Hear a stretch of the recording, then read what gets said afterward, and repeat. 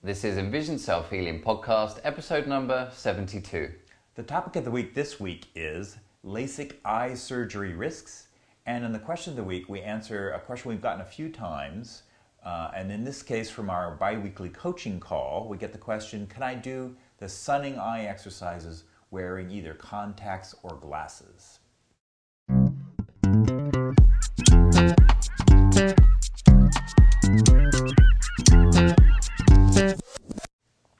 Hi, I'm Will Fuller. And I'm Richard Miller. And we're the co-creators of EnvisionSelfHealing.com and are dedicated in helping you improve your eyesight and quality of life by taking healing into your own hands. Now, if you haven't had a chance already, don't forget to head over to the Envision Self-Healing website where you can get your hands on a free ebook that's going to give you 10 top tips on how you can start improving your eyesight in our modern day world. Now, the topic of the week this week is LASIK eye surgery risks. And we're tackling this topic because, for a couple reasons, as vision improvement people, we're constantly being approached all the time, really, should I do LASIK surgery? Yeah, that's a question. Yeah, and if sometimes people will say they're doing LASIK surgery, I'm wanting at least to go and talk to them. So, okay, so the risks we're going to go through we have 4 of them on our list, and the first one is what's called halos or ghosting, right? Yeah, I think it's important to point out that a lot of the kind of risks that we're going to talk about today, because there are some, I don't want to say scary websites where I think there's one called LASIKdisasters.com or something, where, I mean, obviously you can find out where a lot of the procedures have got wrong, but a lot of what we're going to be talking about today is kind of where people have come to us, ironically, after their LASIK surgery, and they've asked for solutions to the problems that they've experienced from the LASIK. Yeah. So we're not really here to bash LASIK or go down that road. We just kind of want to educate the population a little bit more, because once you've had the LASIK, you've had the LASIK at that point, and then there's not much you can do about it. Yeah.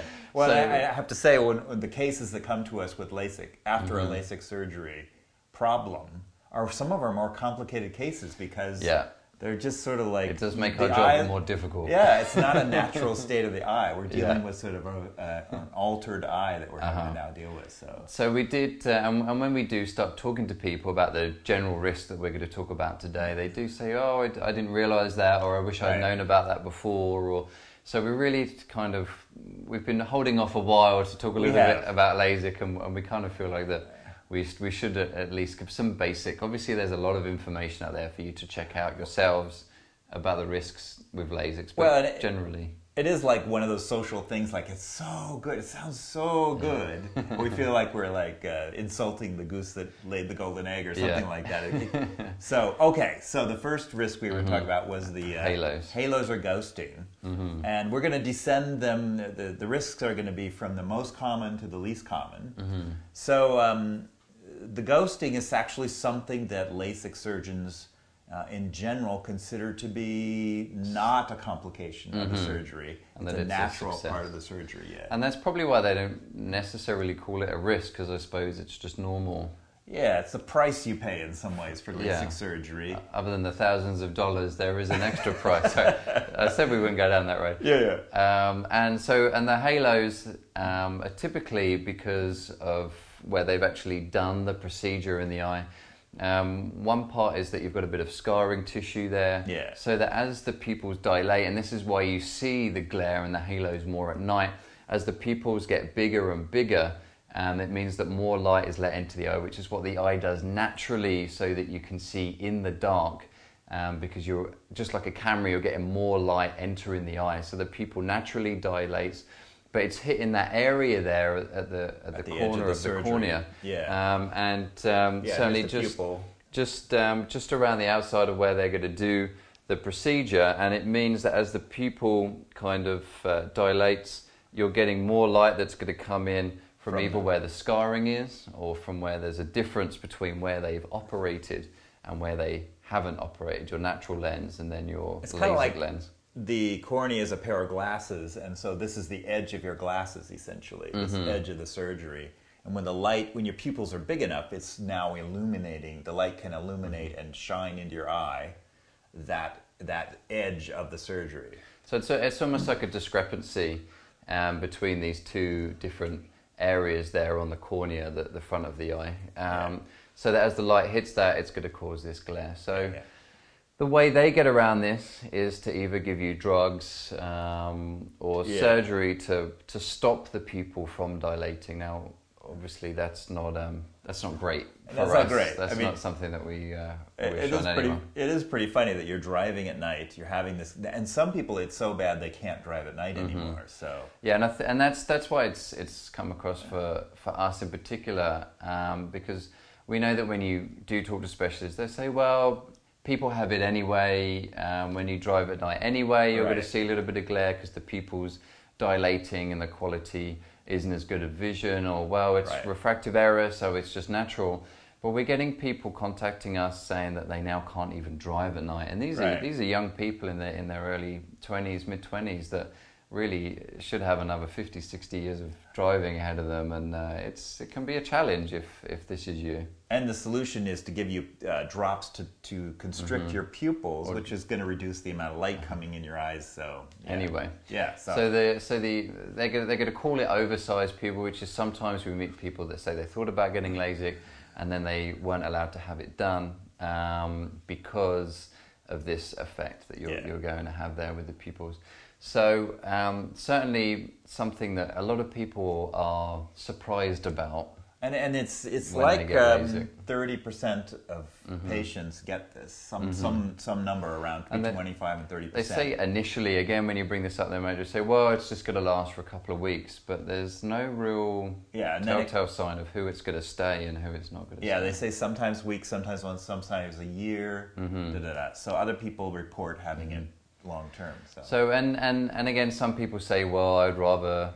I don't drive at night, or I'm not going to be spending that time at night, or I would rather have the 20/20 vision, if that's what you're able to be corrected to, than I would with the halos. But give it a serious thought if that is you, that if it's going to bother you that you can't drive at night because the halos would be too much. Well, that's a lot of the time it's also very kind of disturbing to people. They're not used to seeing these kind of halos around the light, and it can be a challenge for them. So certainly a big thing to be think about, especially as this is part and parcel of the surgery, and it is deemed still a successful surgery if this happens. So just bear that in mind, and also whether you feel that you want to be taking drops or any kind of medication. I mean, they probably say that as you get older, the pupils get weaker. So it's going to happen naturally, which is true, but you're probably looking more in your 50s and 60s. And what the point of the exercises that we do here as well is we want to really exercise the pupil and keep that strong and healthy so that your pupil can dilate properly when you are getting older as well, so that you are able to get in more light. So it is easier to see in the dark because it is an important aspect that we're losing. And then if you have a further condition like retinitis pigmentosa like myself, where I have difficulty seeing in the dark, then it's very important that you have the ability to allow as much light to enter the eye as possible. So plenty of things there to think about with the first risk. And then for us, it's like they talk about, you have too large of a pupil, like it's some defect. And for us, it's like, great, you have a big pupil, it's wonderful, you can go out at night and have good night vision. Anyway, so that's the funny part about that. But then with the second one then is we're looking at dry eyes. Dry eyes, which is certainly something that a lot of people are experiencing now anyway. If you've not seen it already, you should check out our eye strain series. We did about 5 podcasts on that. Just head over to envisionselfhealing.com, or if you're watching this on YouTube, you can check out our channel, or if you're listening to this iTunes, then also check that out there. But we did a whole series on eye strain, and a big problem with eye strain is dry eyes because we're not blinking enough. Yeah, so in some ways a lot of people already have dry eyes. So, and dry eyes as a complication, or they do call this a complication, I believe, from LASIK surgery. Yeah, well, they say it's a natural part post-operational. Until the eyes adjust. Right. And then in theory, it's meant to disappear. And that may be true in a lot of cases. Yeah, I'm sure it is. Yeah. But, and the solution again is using artificial tears or some sort of So now you've got 2 bottles. One for the pupil and one for the tears. I'm sure there's a drug company somewhere that's combined the two and making good money out of it.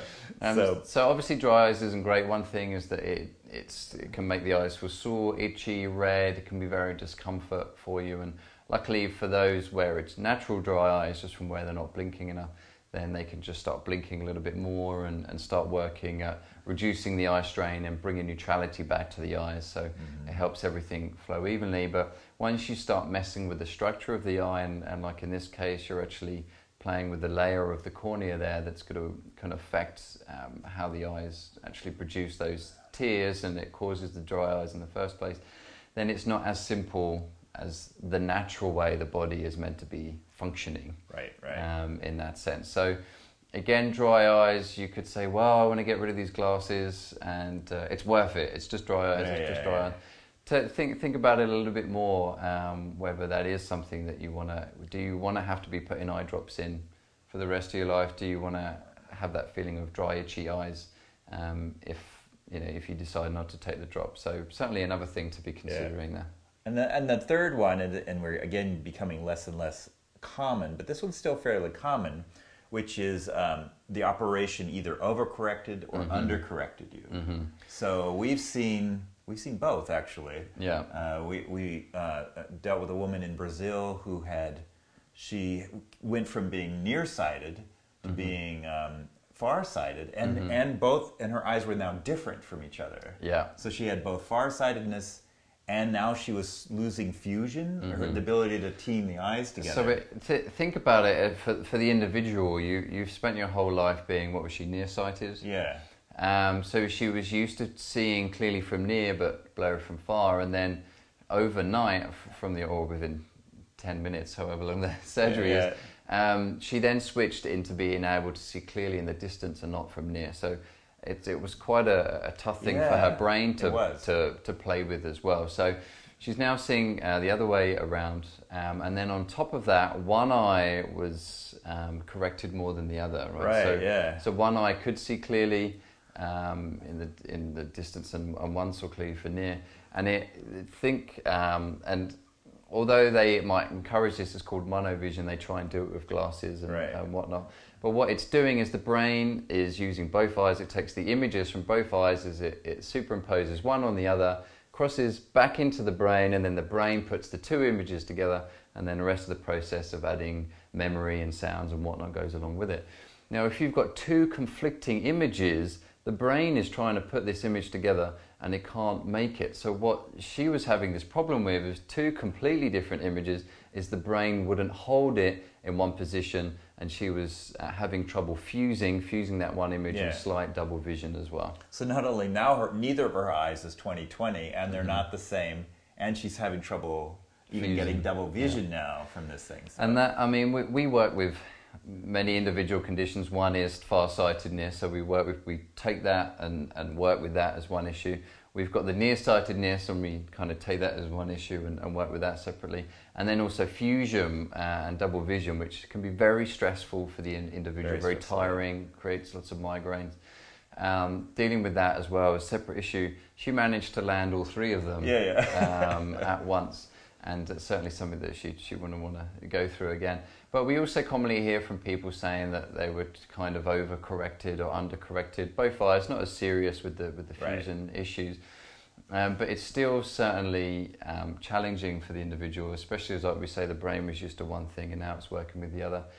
And people then do come to us and say, what eye exercises now what should I do now? So, it's a challenge for us, and sadly over the years, we're going to have to develop a specific program to work with people, because we work with the natural structures of the eye to help improve it, and with the brain. And when you start playing with the structures of the eye and start playing with the brain, then it certainly makes our job a little bit more difficult, and it makes the body's job more difficult to heal. So it can be a little bit more challenging. So being overcorrected and undercorrected is certainly an issue that we're seeing. And I think probably the more common one than the one we were describing from the woman from Brazil It's just being slightly undercorrected. So you started out nearsighted, now you're still a little nearsighted. Yeah. So they'll often schedule for the next surgery to touch it up or enhance it or whatever they want to call it. Yeah. And I mean, it could kind of lead into the next one really about the risk of what we were talking about the glasses, not needing your glasses. Because if we're going to put it in order, the complications one is probably at the end. It sounds pretty common that people, well, we know that after 5-10 years, people are going to need either to wear glasses again, right?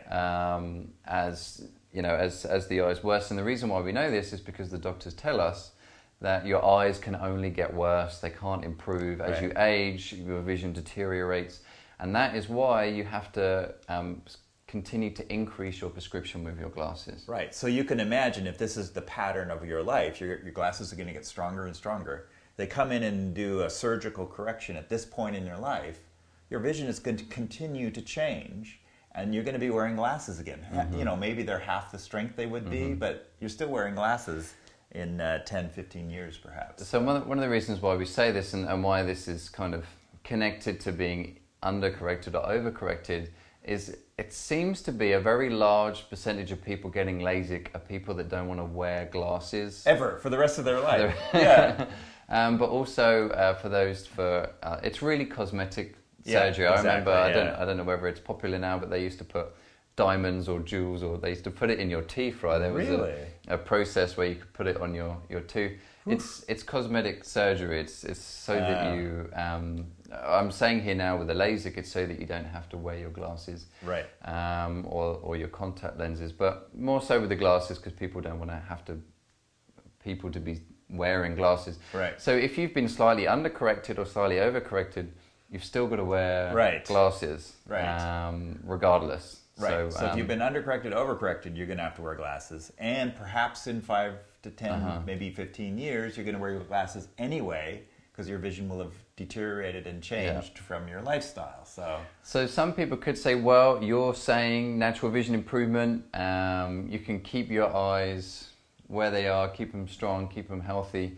Then maybe, I suppose you could have the LASIK surgery and then do the eye exercises to try and keep to that LASIK area. But I suppose if you do too good with your eye exercises, then you might would overcorrect it, See how it makes things slightly complicated once you start playing with structures. We actually came up with a strategy just before the podcast of like, okay, you could get LASIK surgery and then we could do the exercises to hold you in that state, right? So you wouldn't have to, at least they wouldn't deteriorate. But here's the final risk though, is you've had surgery, you've compromised the surface of your eye, which is a very sensitive organ, and so you've made an incision, all of these possible risks you've taken with surgery, and there's a risk of there's a smaller percentage of the population who has a surgery who has significant problems just from having the eye surgery. So that's the lowest risk, but you are always taking that risk with LASIK. So. Yeah, and they're going to say it's a very small percentage, but still, this is the eye that we're talking about. It's a fine structure. It's put together once you start studying the eye and how all the different layers of the eye are designed to increase vision and make vision nice and crisp and clear. Once you start playing with different structures within that, you're really messing with vision and things that could go wrong. And in particular here, they're cutting a flap of the cornea. So when you look up other risks of LASIK, even from the LASIK doctors themselves, they're going to say that one of the risks is that maybe this flap isn't going to go back again properly, or there might be a wrinkle. They're going to poo-poo it by saying, well, it's only 1% or whatever statistic that they've got. But I would rather not be in that 1%. And we do work with lots of people that have natural things that have gone wrong that they wish if they could go back it wouldn't have happened. And the idea that you're volunteering out of maybe vanity or something else that this could happen to you, from us, I guess it's easier for us because we work with people all the time with these serious conditions, and And we know a lot of people that would give anything to have the vision that 90% of these people already have. Right. It just isn't really worth the risk for us, even though it is a small percentage. Why make that risk? Especially as in 5-10 years' time, you could end up having to wear glasses again anyway. And then what they're going to do is they say you could have a touch-up, again, a cosmetic surgeon terminology there, a touch-up. Yeah, it's true. But again, it's another surgery. They're peeling back the eye, they're lasering off layer, they're making glasses out of your cornea. Is it really worth that risk? And I know a lot of you listening now are just going to say yes, in which case, fine, that's up to you. But we really wanted to take this opportunity to at least get you thinking about it a little bit more. And for people that might not have known some of these risks, because there are adverts now. I know there's a lot with sports teams, and I even see now on Groupon and Amazon deals, LASIK, buy one eye, get one free. And it really makes light of it, but it is a surgery. It is something that you need to consider seriously. Is it really worth any of the risks that we've just mentioned to get rid of your glasses? And of course, the final thing really that we think that if you really do want to get rid of your glasses, there is certainly a safer way. Something that avoids the risks that we were talking about, something that also lasts longer, that isn't just going to fade away after a couple of years. But it does involve a little bit of more effort. But that is eye exercises and natural vision improvement of actually working with the natural structures of the eye, working with the brain, working with sort of eye gym, you might have heard it, or eye yoga, or vision training, Bates work. There's lots of different names for it. But the idea of that is that you're exercising the eye itself naturally to achieve what it is that you're trying to achieve in 15 minutes with the laser.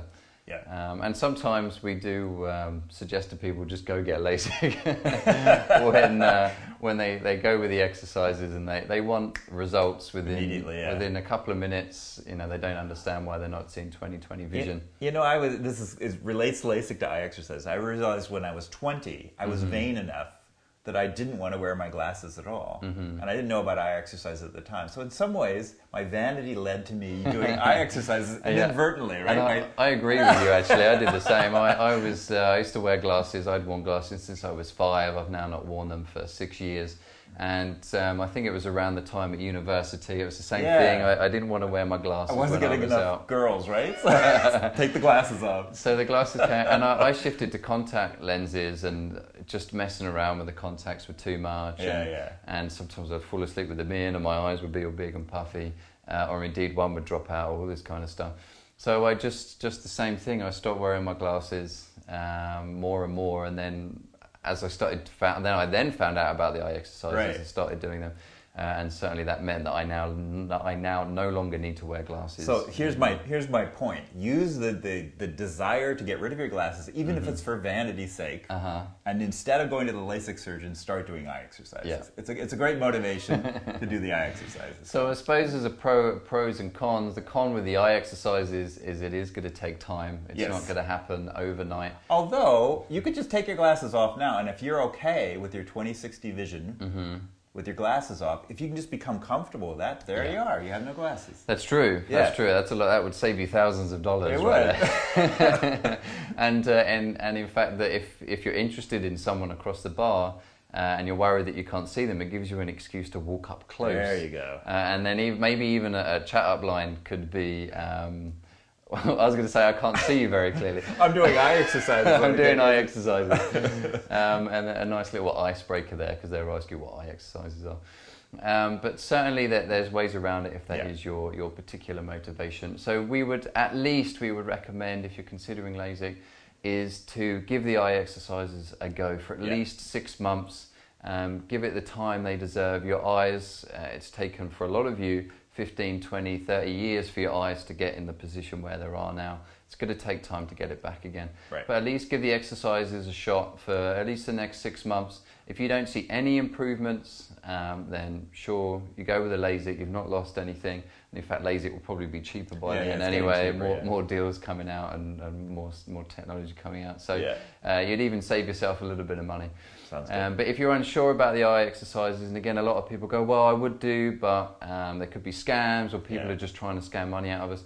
This is why if you head over to envisionselfhealing.com You will see eye exercises there for free that you can try, because we really want to try and encourage you to realize that you can improve your eyesight naturally. You can do these eye exercises and start seeing improvements. So you can avoid the expense that you've got with LASIK, but also any of the risks that it involves. And we spend a lot of our time working on our own vision to try and improve it, and a lot of our time working with our clients to try and get them the best vision as possible. So it's really worth you working at it naturally, especially if it is just because of the refractive errors. It's something you can work with relatively easily compared to what we're used to working especially with. Compared to someone with bad LASIK experience. Yeah, you're better off working with the eye exercises before LASIK than you are after LASIK. It's a lot easier before. Yeah, it is.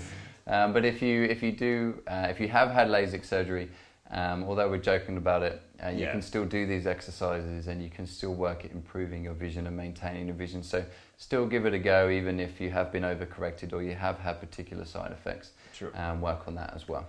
Okay. Okay, great. Well, I think that's a good time to move on to question of the week.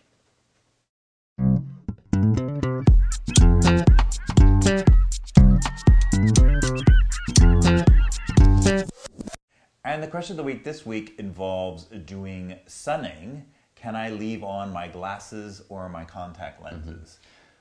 Yeah, it is. It's basically the answer is no, for a very good reason. Some of the eye exercises, people say, "Can I leave glasses on?" And it's still a head scratcher for us, because it's like you're trying to use your natural vision in doing eye exercises, so we can't understand why you would want to do that. Yeah, I mean, sorry to jump in there, Rich, but just kind of think of it as natural vision improvement. Right. You want to work with your vision naturally, full stop. Right. And if it's a case that you have to do the exercises and then put your glasses back on afterwards, okay, that's what you have to do. But the idea is that you're working with your natural vision. If you've got glasses, that's not your natural vision. That's something in front of your eyes changing the error of refraction. So working with your eyes naturally, that includes with distance looking. You want to not have your glasses on sunning. You particularly don't want to have your glasses on. One reason is because, especially if you have plus lenses, then you are magnifying, okay, it's not too much, but you are still magnifying the light with that. And of course, if you're wearing contact lenses, that's actually touching the surface of the eye and playing with what's going on there. And you really, it wants to be natural as much as possible. And this is why we don't recommend doing sunning through a window. Any kind of glass is in some ways magnifying the sunlight. And the glasses are even more so. And as you say, plus lenses are the most extreme example of that. Yeah. So we don't want to magnify the sunlight to cause potential harm to your retina. So it's difficult for us because some people say, well, I just won't do eye exercises then because I have to wear my glasses during the day, or I've got contact lenses, I can't take them out and put them in. So, but I think what we do next week is why don't we do a bit of a podcast on glasses and contact lenses, and we'll see if we can come up with a few more reasons why glasses are a little bit easier to wear, in particular related to eye exercises. But also, because what we were saying there with sunning is you can just take the glasses off. So we'll chat about that a little bit more next week to give you guys a little bit more information. But just so you know, with the eye exercises, it is best to wear no corrective lenses for safety issues, as well as just for the benefits of doing the eye exercises. So give those a go. Yep. Okay, great. Well, we hope you enjoyed this week's episode. If you want to know a lot more information about eye exercises and natural vision improvement, then be sure to head over to our website at envisionselfhealing.com. You can also get your hands on a free ebook that's going to give you all the information about the background of eye exercises and indeed how you can start improving your eyesight. There's also a new page there that we've just opened up, Do They Work, where we've managed to gather some information and testimonials from other people that show that the eye exercises indeed do work. So head over there and read that. Don't just take our word that these eye exercises work. You can find other people as well that's worked. If you enjoyed this, then feel free to like this or share it with your friends.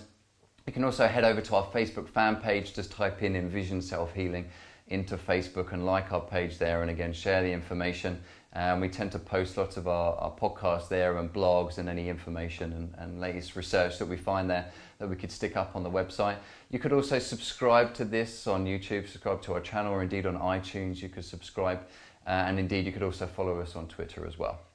Okay, great. Well, good luck with your eye exercises, everybody, this weekend and indeed this week, and happy healing. And have a good week.